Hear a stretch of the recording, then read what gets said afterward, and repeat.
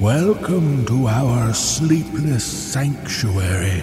You enter at your own risk and choose to be entertained with dark and disturbing horror stories. You have been warned.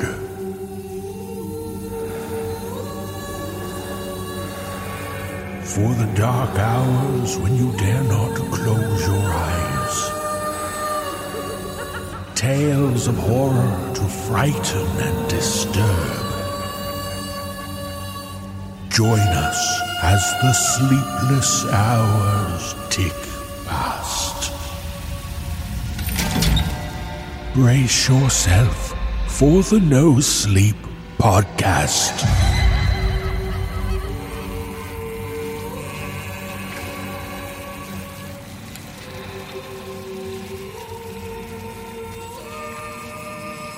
Welcome to the No Sleep Podcast Sanctuary. I'm David Cummings. Our service this week features tales about strange people in places they don't belong. We're now halfway through December, and that means our special Christmas episode will be coming out next week. We'll have a full-length episode for one and all to enjoy, with frighteningly festive stories, special guests, carolers, and maybe even some nice creamy eggnog. Make sure you join us for our yearly celebration of the dark side of Christmas. And for our Season Pass 12 members, we'll be releasing a Christmas bonus episode for you on Christmas Day. So when you're checking your stocking, don't forget to check your feeds for that special lump of coal. After that, we'll be taking a well-deserved holiday break between Christmas and New Year's. We'll be back on January 6 with Season 12, Episode 4. And finally, if you're looking for last-minute gift ideas, we'll be putting our Season Pass bundles on sale in the days leading up to Christmas. Great savings on our Terror Trio bundles and our First 10 and First 11 bundles. Great gifts to give to yourself or your loved ones. And we'll be presenting a special Merry Christmas bundle featuring some of our Season Pass Christmas bonus episodes from past years. 3 great episodes full of Christmas tales, all for just $1.25. What a great way to make the season bright. Dark. Make sure you follow us on Twitter, Facebook, and Instagram for all the details. But enough talk about the holidays. This week's stories are set. And now, it's time for our service to begin.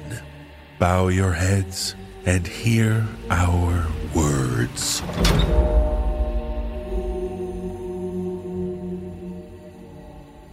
In our first tale, we meet a man in the days before cell phones and modern voicemail technology.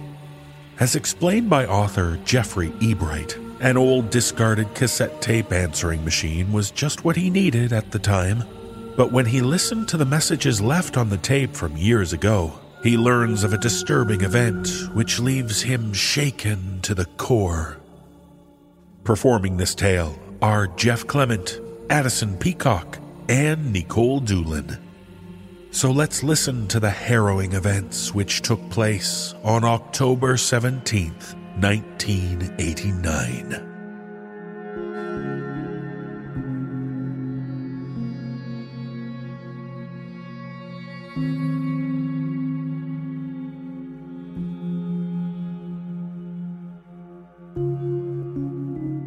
In 1993, I got tired of all the cold and snow in the Midwest. I packed my worldly possessions into a U-Haul and headed west. I never looked back.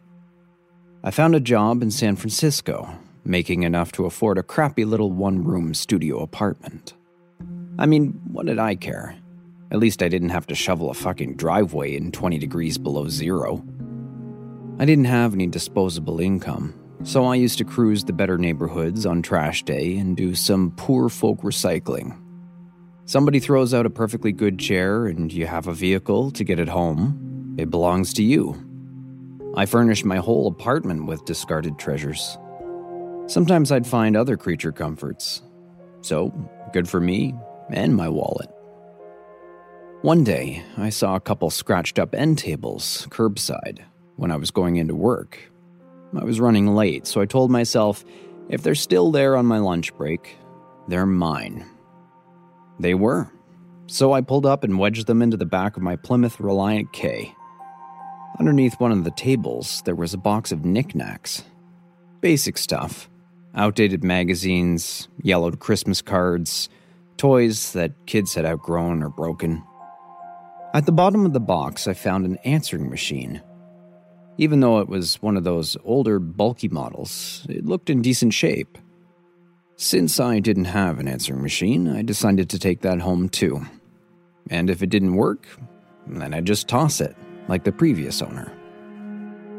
I guess only older people remember how important an answering machine was in the era before everyone had a cell phone. They were not only great for taking messages, but they kept you from having to deal with telemarketers or people you didn't want to talk to. This is about the same time in history when CompuServe and AOL ruled the internet, with online speeds that let you take your sweet time making a sandwich while it connected. When I got home that night, I plugged that bulky thing into its heavy adapter, and a little red power light came on. So far, so good.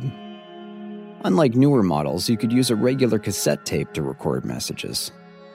I always thought that was pretty handy, because you could stick in a 120-minute tape and record a lot of messages. This model even had a time adjustment dial that allowed you to put a limit on the length of messages.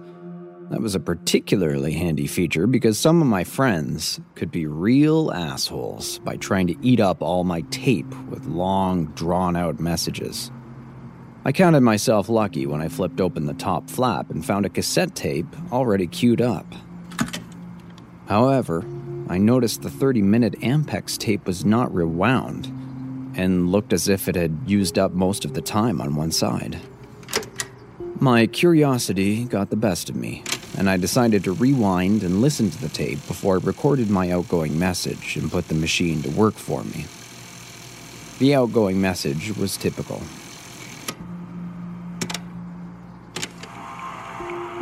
You've reached the home of Mark, Allie, and Josh Bettis. We are unable to come to the phone right now, but if you leave your name, your number, and a good time to return your call, we will get back to you. Wait for the beep, and have a good day. Mark, the guy recording the message, sounded like he was in his early to mid-30s.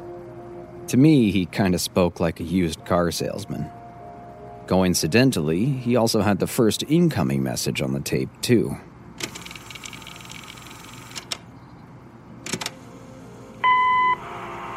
Hey, baby. I just got out of the meeting, and they loved my designs. The boss is loving me, too. Looks like our little family vacation in Cancun is a definite go. Now, aren't you glad I bought a mobile phone? Kisses. He was either an architect or an interior decorator. Back then, mobile phones were cumbersome and expensive, and everywhere had a roaming charge. Since the phone was new, I was going with him being an architect. The next message was Mark again. Joshie, my boy, do you still like the Oakland A's? How would you like to see them play the Giants in Game 4 of the World Series? Daddy's boss gave me 2 tickets. Want to go, little man? I'm a big baseball fan, so I knew he was talking about the 1989 World Series. I kind of smiled because the A's swept the Giants in 4 games that year. I imagined how exciting it must have been to be there when Henderson and the Bash brothers won the championship. The kid will be in hog heaven and have a memory to last him a lifetime. The next message was a female voice. Hey, honey. Hope your meeting went well. We're having a great time with Christine. Santa Cruz surf is wonderful. Joshie wants me to check on grade schools for him down here. We might be a little late getting home. Christine wants me to hit a few places with her. You know I'm not a big shopper, so I figure we'll hit the mall and be home by 7. Kisses. This must be Allie, his wife. She sounded like a cutie. I felt a little uncomfortable listening in on their private conversation, but it's not like they were selling government secrets or having phone sex. Besides, my cable got turned off the week before, so it was free entertainment. Mark called again. Hey, baby. I'm off work and on my way home. Yes, I'm calling you from the car. I expected Tuesday on the Cypress would be jammed up as usual, but it's smooth cruising at 60 through Oakland. I guess everybody's in front of their TVs watching Game 3. I'll be joining them. Anyways, see you soon. Kisses. Shit!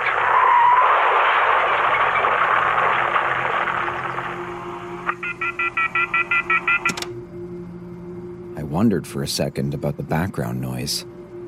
I was a Midwest transplant. I'd never had to take a California history test to live here. The answering machine didn't have a time or date stamp, so the machine was no help. My knowledge of Major League Baseball came to my rescue. To a non-baseball fan, no single game stands out, only the final result of the series. Mark mentioned going home to watch Game 3 of the World Series. The third game, held on October 17th, 1989, was significant because an earthquake hit the Bay Area. It was a strong quake, measuring 6.9 on the Richter scale. I don't really understand how the scale works either. If this helps, the price tag for the total damage was around $6 billion. That's $1989. Then the next message. Hey, baby. Don't freak out. The quake pinned me in my car. I'm a bit banged up. I tried calling 911, but the system is probably overloaded. I can hear rescue crews, so I'm sure they'll get to me soon. I'll call when I'm out of here, okay? Kisses. This guy was not a good liar.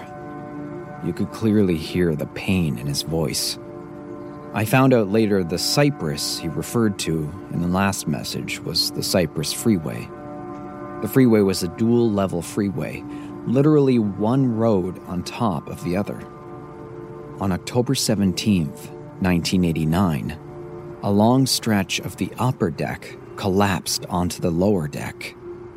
Most of the reported deaths happened here, and it sounded like Mark was right in the middle of it.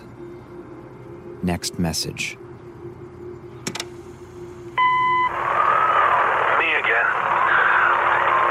Okay. I wasn't being truthful. My situation is a little worse than I thought. I don't know how many people survived, but I'm alive. Both legs and my right arm are broken. My chest hurts like hell, so I'm sure I've got a few broken ribs too. The most important part is that I am alive, okay? I can hear EMS on the scene. Don't worry, okay? Don't worry. I'll be rescued soon, okay? Kisses. Mark wasn't hurt. He was fucked up. When I was 14 years old, I broke my leg in a motorcycle accident. That hurt like a son of a bitch. I cried like a little schoolgirl and couldn't put two sentences together through the pain. I couldn't imagine having 3 broken limbs and still being coherent. Mark was one tough bastard. At this point, I was getting pissed a rescue team hadn't gotten to him yet. Next message. Sorry for calling again. I just don't want you to worry, baby. A few plaster casts and a morphine drip, and I'll be good as gold.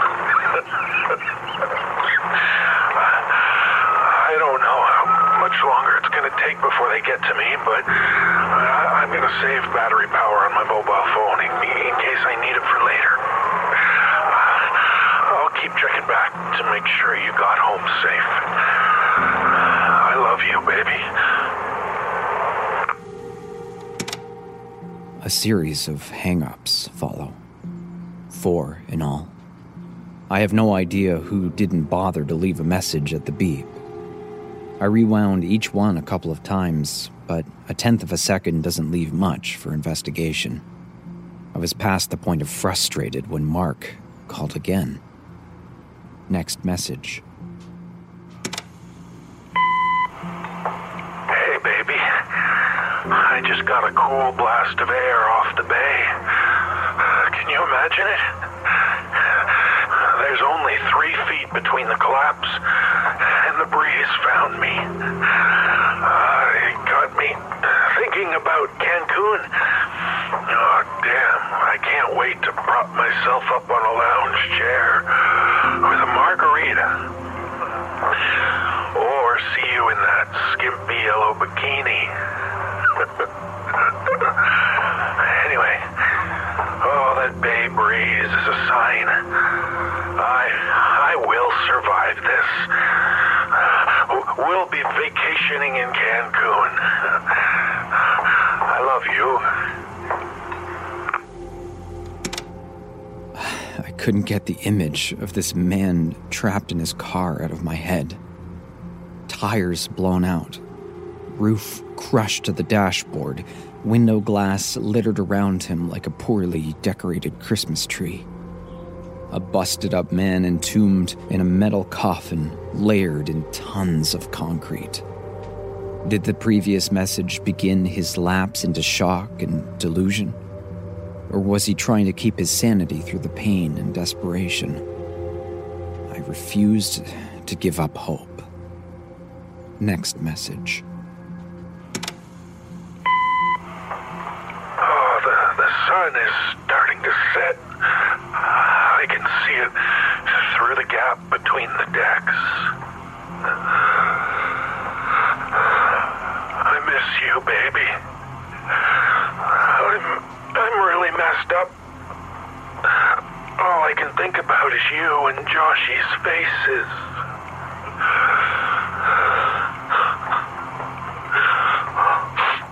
Oh, God. I'm sorry, baby. You don't deserve that.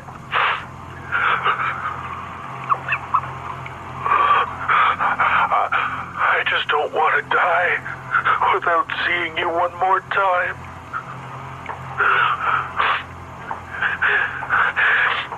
I love you with all my heart and soul, Allie.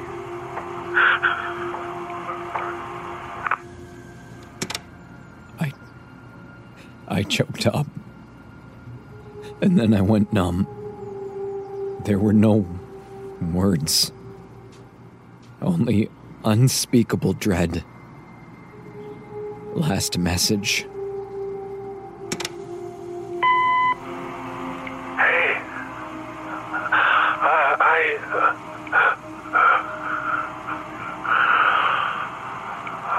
I was just leaving a message. I don't want to, baby. Yeah. What, little man? No. I just... Oh.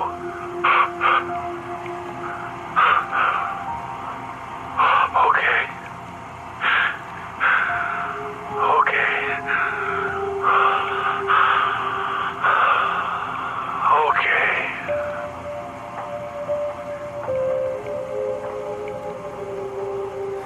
The rest was background noise until the message automatically cut off. a couple of minutes later. The final okay was like he had finally received the answer he was looking for and relaxed. There was a peace in his voice that was sweet and without a hint of sorrow or pain. I'm not ashamed to say that I cried. With his last breath, he dreamed of his wife and child.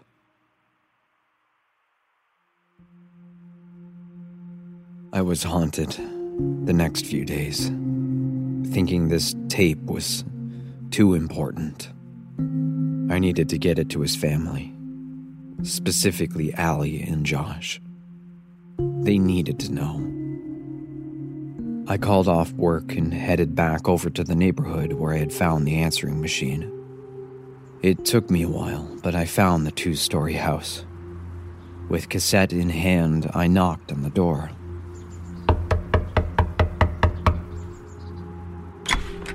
A woman in her early 40s answered the door.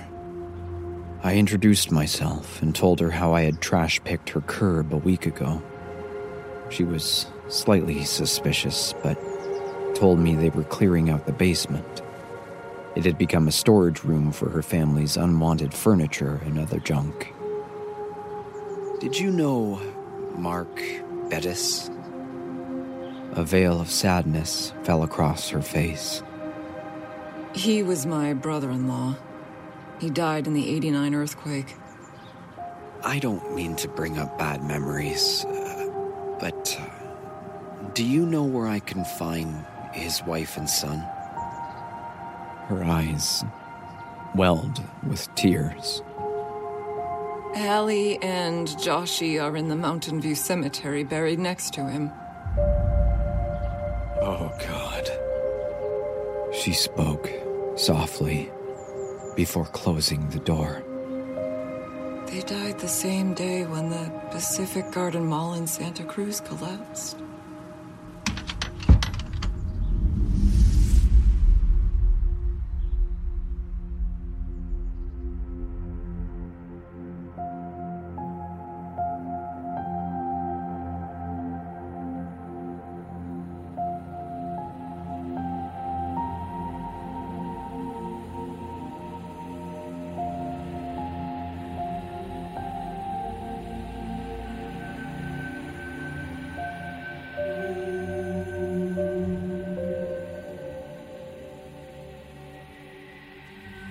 It's hard to imagine the nightmare of being tossed into the angry sea as your ship sinks to the bottom. But as we learn from author Christian Riley, the sailor in his story is mercifully rescued by another ship. It's soon revealed, however, that the new crew may not be able to provide him much in the way of a real rescue.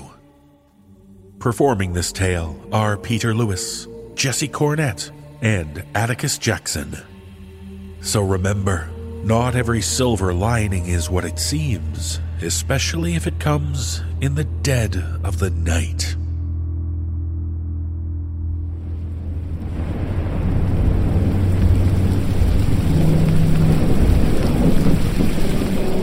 We were against the storm for 3 days and 3 nights before our fishing vessel, the Portland's Pride, finally sank. Failed welds in the hull, most likely. She took water in the engine room, tipped from a large wave, and then sank to the bottom of the Bering Sea. Except for me, everyone was trapped inside the galley, or the wheelhouse, and I'm sure that their deaths must have been horrifying. Just before our vessel went down, a wall of water swept me off the deck and threw me into the sea. I was wearing nothing but rain gear.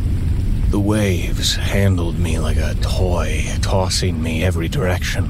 The currents sucked on my body for what seemed like a lifetime. The icy water drank itself into my soul, tempting me with each passing minute to let go, let the sea take me away. But then their ship appeared from out of nowhere. A golem of steel against the early morning horizon. The crew of the Aleutian Whisper plucked me out of the water just in time, and then I blacked out shortly afterward. I woke the next morning in a bunk, wrapped in a warm blanket. I lay there for a while, glad to be alive. I felt vibrations from the diesel engine below, pushing us through the mild seas. The storm had broken sometime while I slept, and now the crew was out on deck fishing for crab. I heard the occasional shout, a laugh, and then the unmistakable pounding of the hydraulic cranes swinging crab pots against the rail. Taking a deep breath, I wondered, was it all just a horrible nightmare? When I looked around the stateroom, I realized that no, it wasn't a nightmare at all. And then a chill crept back into my skin. I thought about my friends who had lost their lives and of where their bodies now resided, at the bottom of the sea. I said a prayer for them, and then I said another prayer thanking God for my rescue. Fortunately, the cold water hadn't robbed me of any appendages or digits. I discovered this when I climbed off the bunk and made a quick inspection of my body. Although comfortable, I still felt the lingering presence of a dampening cold deep within my bones. It was as if a dull current of sadness had nestled into my soul. Again, the sounds from the working vessel rang in my ears as I made my way toward the wheelhouse. The clank and reel of the hydraulic block outside, followed by a few curses from the deckhands. The churn, rattle, and hum from down below in the engine room. Then, as if someone threw a switch, a loud stereo suddenly cranked through the cabin, playing La Bamba by Richie Valens. Not the fishing vessel I was used to, but one all the same. I climbed the stairs to the wheelhouse, and there she was, the vast Bering Sea.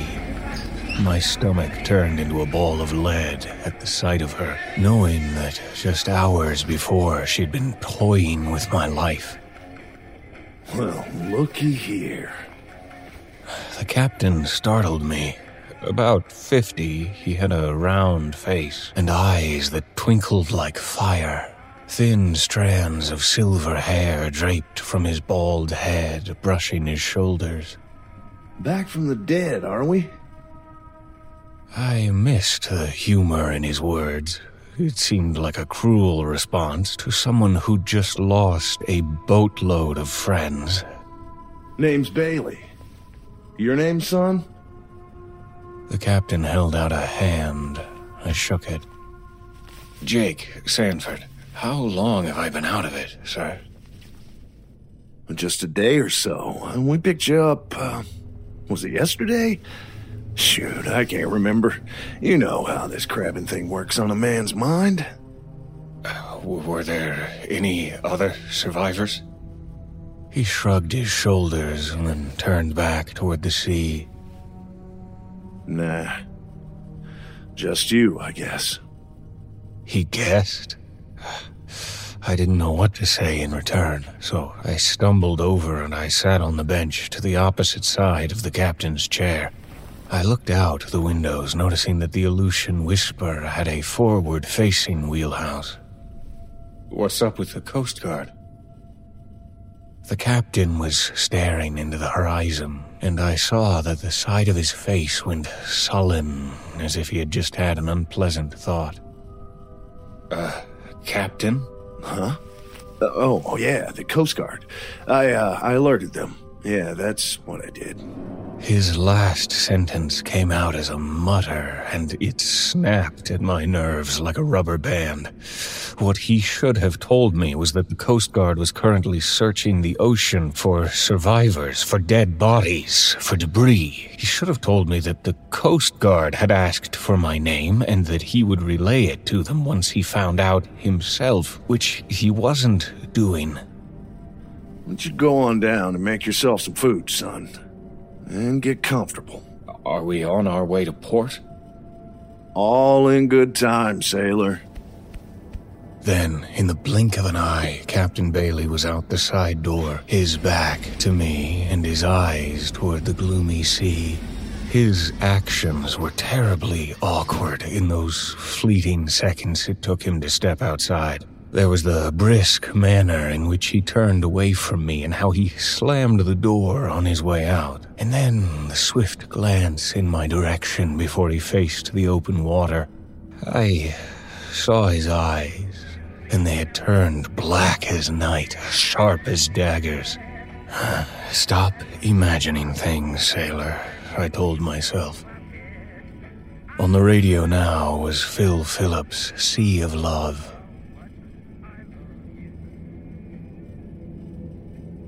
Down below, there was a porthole in the ready room door overlooking the deck. I peeked out and watched as 4 deckhands in orange rain gear stumbled through the motions of hauling and stacking pots. I hadn't noticed anything out of the ordinary, but I did see that they were pulling up blanks. No crab often makes for a cranky captain. I turned and made my way down the hall and into the galley. A clock above a television was stuck on 10 minutes after 4. The digital clock from the microwave blinked 12:37. Not a big deal, as I thought about it. I know that some crews ran gear without a working clock in the galley. It's tough to have Father Time staring back at you when you're cold, tired, and miserable. Opening the fridge, I found a mishmash of leftovers and half-empty containers. Nothing looked appetizing, so I rummaged through the cabinets for a candy bar. I never heard the door from the ready room open, and I jumped at the sound of the man's voice behind me. Hungry? Jeez. Yeah, I guess I am. I'm Jake, by the way. I reached out to shake his hand, but he ignored me. He walked over and closed the cabinet doors, then gave me a foul look. My name is Taylor Bailey, and the food in here is for working crew only. Keep out of it unless you mean to put on some rain gear. Follow me. I'll show you what you can eat. A river of ice ran down my spine. How could this man treat me like this, or the captain, for that matter? Nothing about the way both men acted seemed remotely normal. My boat went down, for Christ's sake. I lost friends. I barely survived myself. And now to be denied the comfort one would expect from fellow fishermen after being pulled from the sea, to be denied safe passage. I followed him down the hall and into the small storage compartment next to the bathroom. There were containers on the shelves with various dried goods, batteries, miscellaneous tools, but at the bottom and on the floor sat a dilapidated cardboard box tucked into the darkness. You can eat what's in there. Then he swept past me on his way to the wheelhouse. Baffled, I pulled the box out from under the shelf. Inside was a head of wilted lettuce and some moldy cheese. This must be a joke. Captain Bailey and his brother, Taylor, as I now presumed, since they both had the same last name, they were just messing with me. They're probably up there right now, just busting their guts with laughter. When I reached the top of the stairs, I heard the 2 men cackling, which convinced me of my previous assumption. Very funny, guys. Moldy cheese? Go on now. You don't need to be in here. Didn't I tell you to go get something to eat? I stared at the two men for a long second. My thoughts were lost, and it felt as if someone had pressed a hot iron into my chest. But stay out of the galley. The captain jerked his thumb, smiling proudly. By the way, this here is my brother.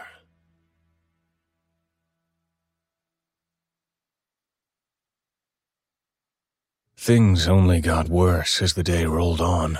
I managed to talk to the rest of the crew when they came in to use the bathroom or get some coffee. They were all just as distant and remote as the captain and his brother had been.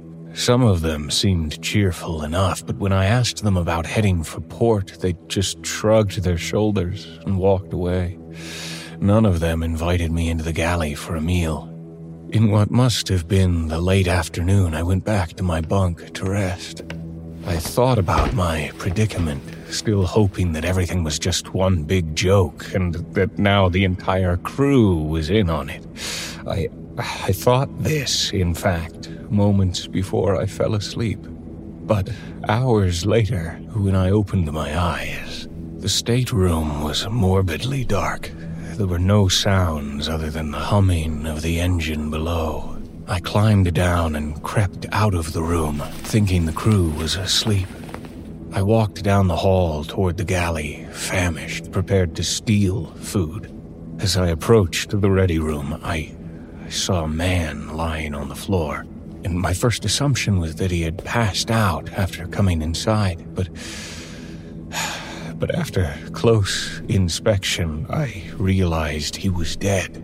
It was Taylor, lying on his back, eyes and mouth stretched open, a face of death staring at the ceiling. I noticed streams of what looked like yellow earwax that had bubbled and oozed out of his ears, and there was a putrid smell lingering in the hall like rancid milk. Nerves now rattled, I stepped past the body and approached the galley. I wasn't sure what had happened to the man, and I certainly wasn't going to touch him. Briefly, I suspected a heart attack and that nobody had found him yet, since everyone must have been asleep. But then I thought about all that earwax and the smell. My thoughts spun into a different direction after entering the galley. I found the rest of the deckhands, and all three of them were sprawled on the floor, eyes as vacant and vast as the Bering Sea, and each of them had that yellow goo dripping from their ears. I choked on my breath and ran for the wheelhouse.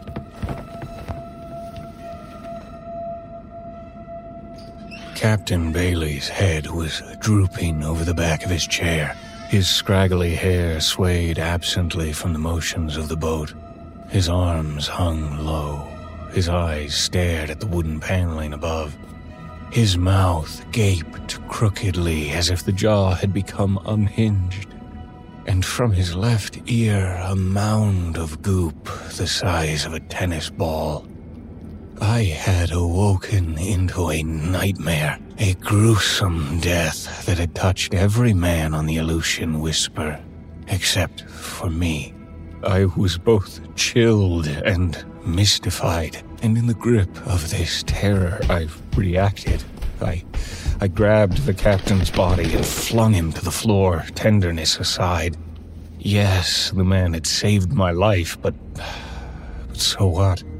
Panic set in, and I quickly surveyed the instruments, the compass. I looked for a map. My legs got the shakes, and my imagination got the best of me. I pictured some kind of monster on the ship, a yellow blob searching for its next victim. So I flipped the mast light switch in response. A blink of the eye, and the Aleutian Whisper turned white against the black hollows of the night. Some kind of monster. Then I thought that was just an irrational fear, but still, every man was now dead.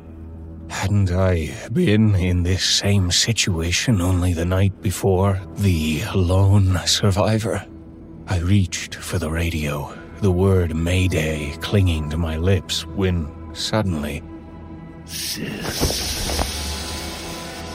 a turn of the head, and he was there, standing, glaring with those fire-lit eyes. The pale face of death now leered at me in the form of Captain Bailey. I froze at the wheel, eyes locked with his. And then with blinding speed, he grabbed me, his hands wrapped around my neck. He snarled, his face contorting into a visage of lunacy. He squeezed at my neck with impossible strength. Some kind of monster. The horrific thought broke my initial shock, and then I punched the captain in his nose. His jaw dropped open, releasing a foul breath of air. His hands were successfully crushing my trachea, and he had me pressed up against the side door. I clutched the strip of hair on his head and jammed my thumbs into his eyes. I tried to push him away, but he wouldn't let go. The captain was killing me. Again, that breath stinging my eyes. I dropped my hands and reached for the door handle behind me. I turned it, and then the wind took over. I collapsed with my back to the railing. The sweep of the black ocean struck instantly with a light mist swathing across my face, clinging to my hair, while the creature known as Captain Bailey just stood there. He stood in the doorway, scowling, and for sure I expected him to drop down on me and finish the job. But no, he simply turned and walked back into the wheelhouse. The icy wind snapped me out of it. I stood and observed through the doorway, studying the captain. I couldn't believe my eyes. It was a nightmare, as there could be no other explanation. Or so I thought. I left the dead man as he was pacing the wheelhouse and climbed down onto the deck amidship via the side rail. My body screamed for warmth. I was freezing. My hands shook with fear and my stomach churned. I needed to get back inside, but I wondered about the others. Would they be just like the captain? The door into the ready room gave an aged metallic squeak as I opened it. I cringed and carefully slid my way through. I walked toward the galley. They were still there, all 4 crew members, and I was careful not to touch any of them. It seemed my own hands had brought the captain back from the dead and into the unwholesome state of a mindless sentinel. Obviously, I didn't dare reproduce this scenario with the others, but I needed to get warm. I needed extra clothing and possibly some rain gear. Like a mouse, I stole my way down the hall and into the nearest stateroom. Rummaging in the dark, I found a wool jacket and a cap. I put them on and crept back to the ready room, avoiding Taylor's body. There was a set of rain gear hanging on the wall just above him. Carefully, I reached over his body and grabbed the gear, but as I pulled it away from the hook, a pair of gloves fell from within its bulk and onto Taylor's face.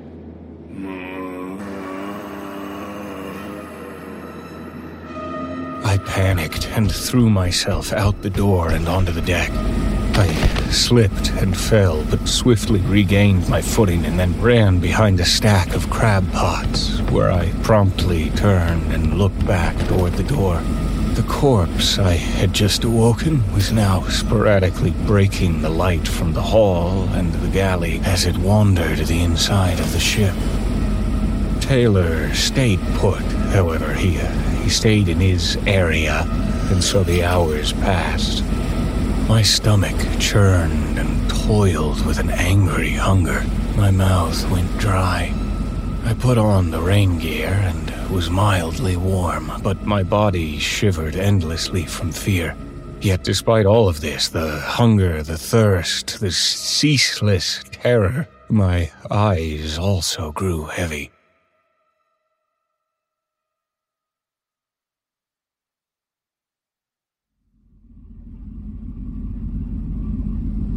Hey, sailor. I woke with a start. What the hell are you doing back there? It was Taylor, and he was wide-eyed, alive, breathing the cold ocean air without a moment's pause, as if the notion of being dead the night before would have seemed a preposterous one had I brought it up. Found some rain gear, eh? Good. You can be our baiter then. He turned and walked back toward the galley. I felt the sudden urge to release my bowels. Had I become a madman? Was I insane? The ability to process this astounding, unending nightmare seemed an impossible task. My mind flailed. Their baiter? Minutes later, the others came out, and before long, the crew members were working the deck, getting ready to pick up pots. Hey, bait boy, get to work already. We're coming up on the gear. Unsure as to what the consequence for disobedience would entail, I stumbled out from my hide. Taylor pointed to the bait table on the port side of the boat. Attaboy. Walking past the man, I did a double take after spotting that yellow goo smeared across his right cheek. My hands trembled violently in response. I must be going insane. At the bait table, I took a deep breath. I had done this job 1,000 times before, and insane or not, I'd work on autopilot as I considered how to escape this hell, and I would stay out of their way in the process. But now, and to my complete wonder, the bait table was empty. I turned and walked toward the engine room door. On a normal vessel with a normal crew, there would be 25-pound boxes of frozen herring stored in the freezers down below. I found the freezers, but they too were empty. Baffled, I went back up on deck. How could I be the bait boy if there wasn't any bait? I saw the bait jars, a few dozen or so, hung on a wire across the bait table, but there appeared to be nothing to fill them with. Hey, where's the bait? The deckhand just gave me that dead response, the shrug of the shoulders, the broken eye contact. A crab pot ascended onto the launching table with a clamor of noise, and 2 men grabbed it with dull weariness, as if they had been doing this task for all of eternity. It was absent of crab, of course, but I did my job nonetheless. When the captain commanded us to put her back in, I climbed into the pot and replaced the empty bait jar with a different empty bait jar. I climbed out, helped tie the door shut, and then watched as the pot went over the side once again. Then I looked at their faces. They were distant, remote. I looked at the immeasurable gray sea. I looked up at the wheelhouse. The purest form of madness was here for my taking. Twice we dined on stale bread and strips of beef jerky in the course of the grim day. The crew consumed this food in silence like dumb cattle, and then moved back outside with a mindless shuffle. In the cold Alaskan air, we hauled our gear. I hung empty bait jars into pots. I coiled wayward rope and cleaned the boat to make myself look busy as my mind wrestled for a means of salvation. I observed the crew as they bustled about on deck, and always I looked out toward the sea. Without pause, I would have leapt into the icy waters and swam for any vessel or shoreline on the horizon. I would kill for such an opportunity. But, to my anxious dread, the day slowly came to an end. It was the evening that lurked on the horizon now, and I wondered what this would mean. I thought about the night before, and as the first stars appeared in the amethyst sky above, I was quick to make myself a shadow amongst the outer edges of the boat. I hid, and sure enough, they died.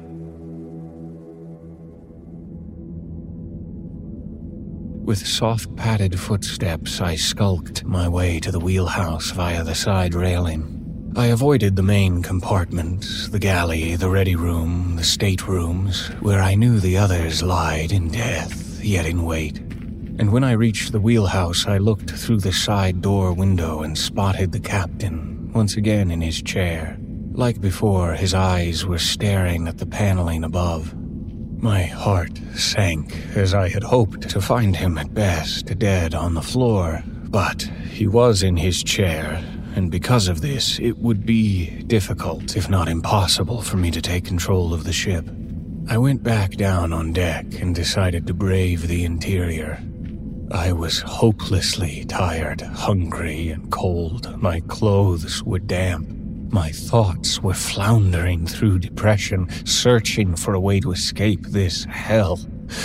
Bait boy for life, perhaps even for all eternity, once I finally died myself. I realized I needed a cohesive plan. I went down into the engine room, found a dark corner to hide in, and waited. I stirred over my situation and its incredible absurdity. I was a prisoner on an aberrant ship with a supply of aberrant men who slaved mindlessly throughout the day, only to die at night. Yet in their death, they could also wake. It would be a few more days of relentless hell before I put together a plan. And on the 5th night, aboard the Aleutian Whisper, I was prepared to set this plan in motion. I thought hard about what I needed to do, and I prayed for the courage and strength to carry out my will the following day. I would begin during the lull of picking up and dropping gear. My timing would need to be perfect, of course.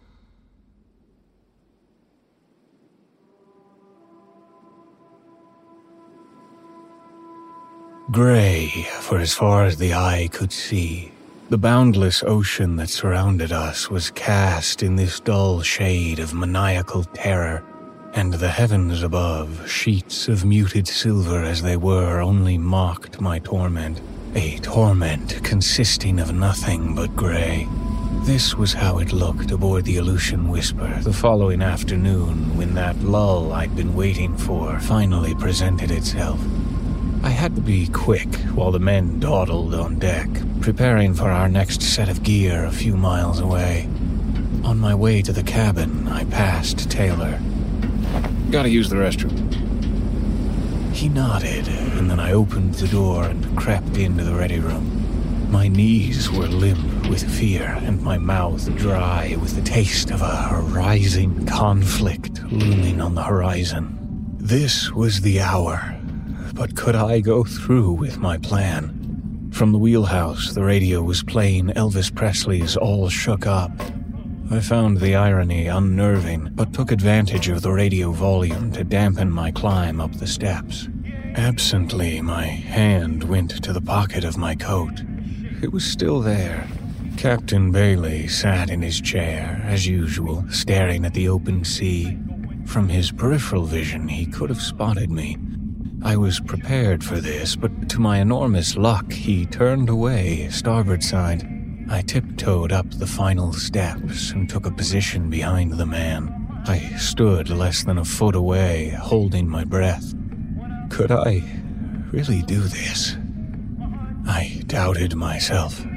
I was on the verge of giving up, but then, amazingly, to the far horizon, I spotted land. It was all I needed, the final push up that hill of terror. Quietly, I reached into my pocket and pulled out the ice pick I'd found earlier. I stared at the back of Bailey's head. I took notice of his defectively thin hair, but more importantly of his shiny, bald scalp.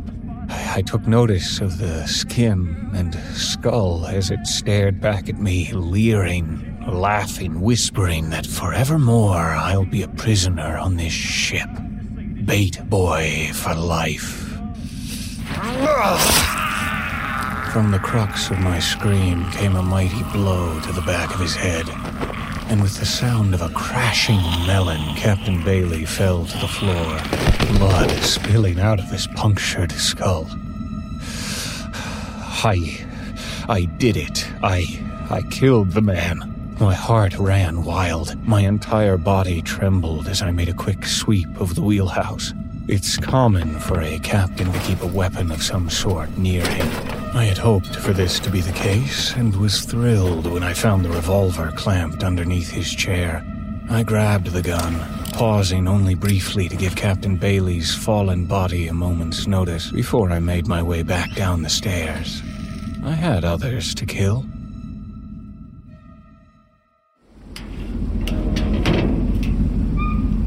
Hey, Benny. Captain wants to see you. I had seen this guy go up to the wheelhouse on more than one occasion, so I hoped he would fall for my ploy. Then I shut the door and ran down the hall. I stepped into the shadows of an adjacent stateroom and waited anxiously. What if Benny went up to the wheelhouse via the side railing? It was unlikely, but possible all the same. Matters would turn profusely complicated if he did. I'd be forced to use the gun sooner than expected. But then I heard the creak of the door as it opened, and adrenaline shot down my spine like liquid fire. I heard the door shut. I heard Benny curse.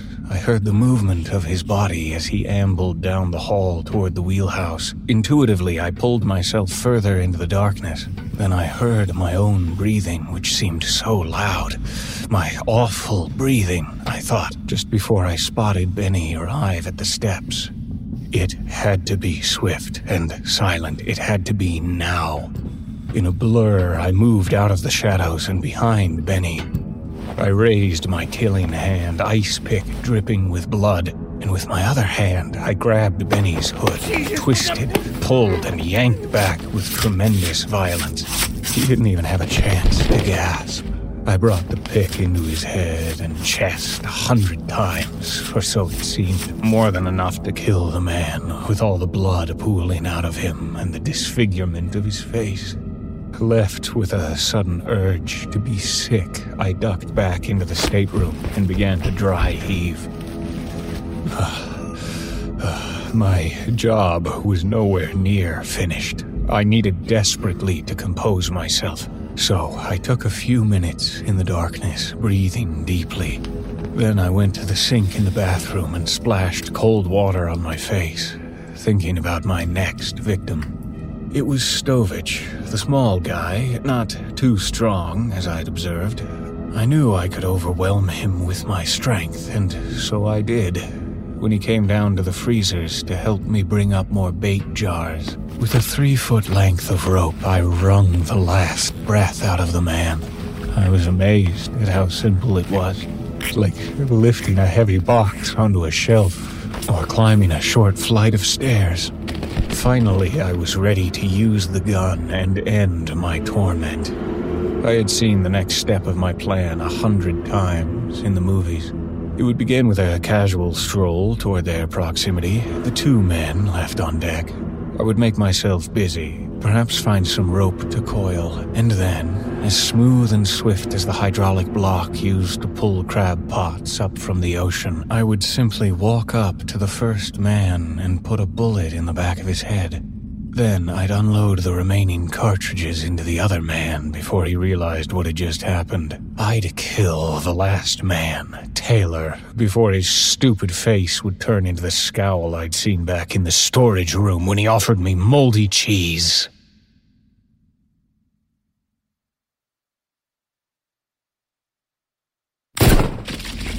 Seconds after the first man's brain blew out of his left eye, I stood on the deck and stared with dumb horror.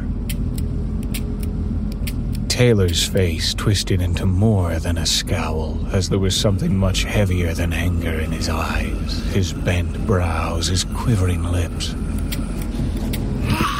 He came at me, a cannonball of fury. I fell with a thump, landing on the slick deck. My hand that held the revolver smacked into the base of a crab pot, and the gun slid down a scupper and into the sea. Taylor cursed as he laid one fist after another into my gut. I gripped his hair and tried desperately to push him away. Think you're a killer, eh? I'll show you how to kill. he reached up and scratched at my eyes. I screamed, and then one of his fingers fell into my mouth. Clamping down, I bit, chewed, and ripped away at it. I got to my feet and searched the deck for a weapon or a place to run, but it was too late. Again, he was on me like a charging bull. He smashed me into a crab pot against its ribbed siding, and he reached for my throat. Terrified, I realized he meant to strangle me, and I knew from experience just how easy that would have been. I knew he'd kill me in seconds if he got his hands around my neck. I made a quick shift of my hips and used the slick deck to my advantage, sliding between his legs. The void left behind caused Taylor to fall forward and smash his head into the steel girder of the crab pot. When I stood, he was blinking and rolling his eyes, and there was a naked gash on his forehead, leaking blood. I'll kill you. Those were his last words before I sent him unconscious to the deck with a smashing fist.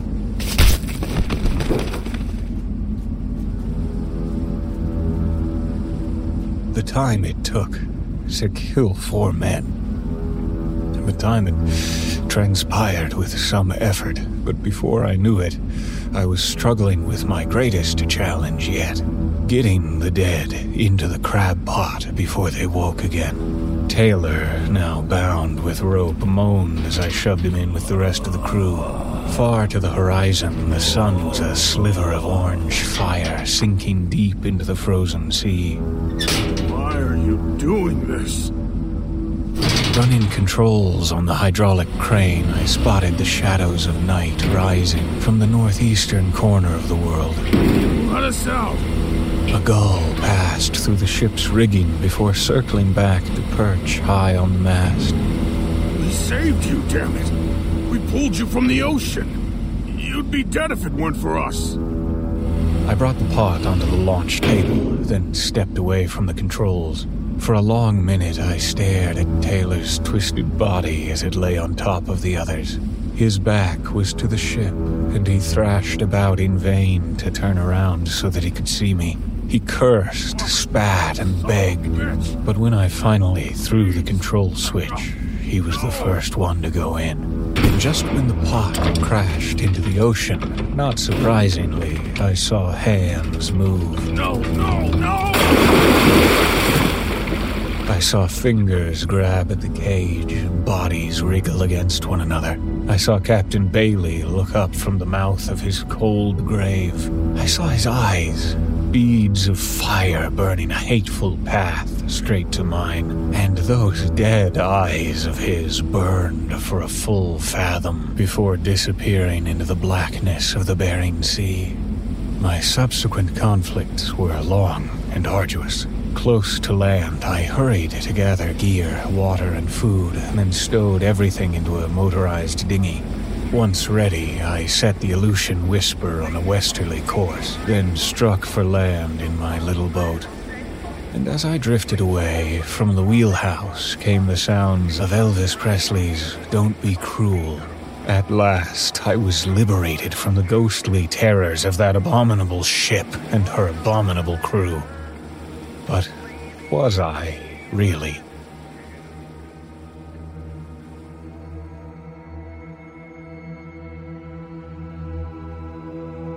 "30 years later, and I now live in the basement of a colonial-style house near Seattle, Washington. I'm known as the recluse of the town, the old man who keeps to himself. In the evening, I seal my door with 3 padlocks, fearful of what might happen if I don't. And always, in the small hours of the night, I hear the dampening sound of a crab pot slamming into the mud. I see squirming cadavers as they jerk, pull, and claw for a way out. I see them in the darkness, in my mind's eye, in my terrible dream that has woken me each and every day since that awful night. And in my ruined thoughts, I picture the dead crewmen stagger to shore, at last broken free of their grave at the bottom of the sea. But in the end, None of these terrors compare to what I must cope with once I rise from my bed. My single horror has spawned from the night before and from the cold depths of my subconscious. The mound of yellow goo I must cleanse away each morning.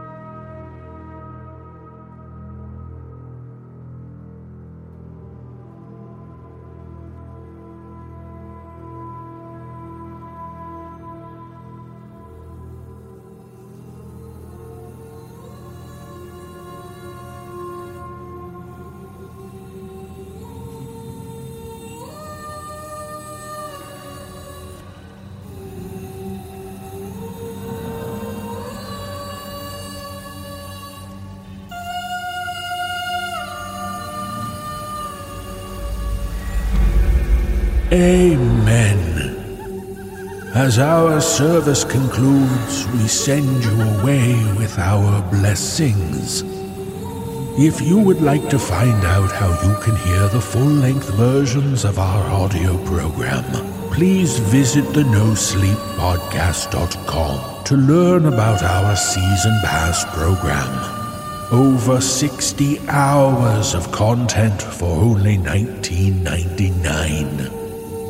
On behalf of everyone at the No Sleep Podcast, we thank you for listening. Join us again next week in our Sleepless Sanctuary. This audio production is copyright 2018-2019 by Creative Reason Media, Inc. All blessed rights reserved. The copyrights for each story are held by the respective authors. No duplication or reproduction of this audio program is permitted without the written consent of Creative Reason Media, Inc.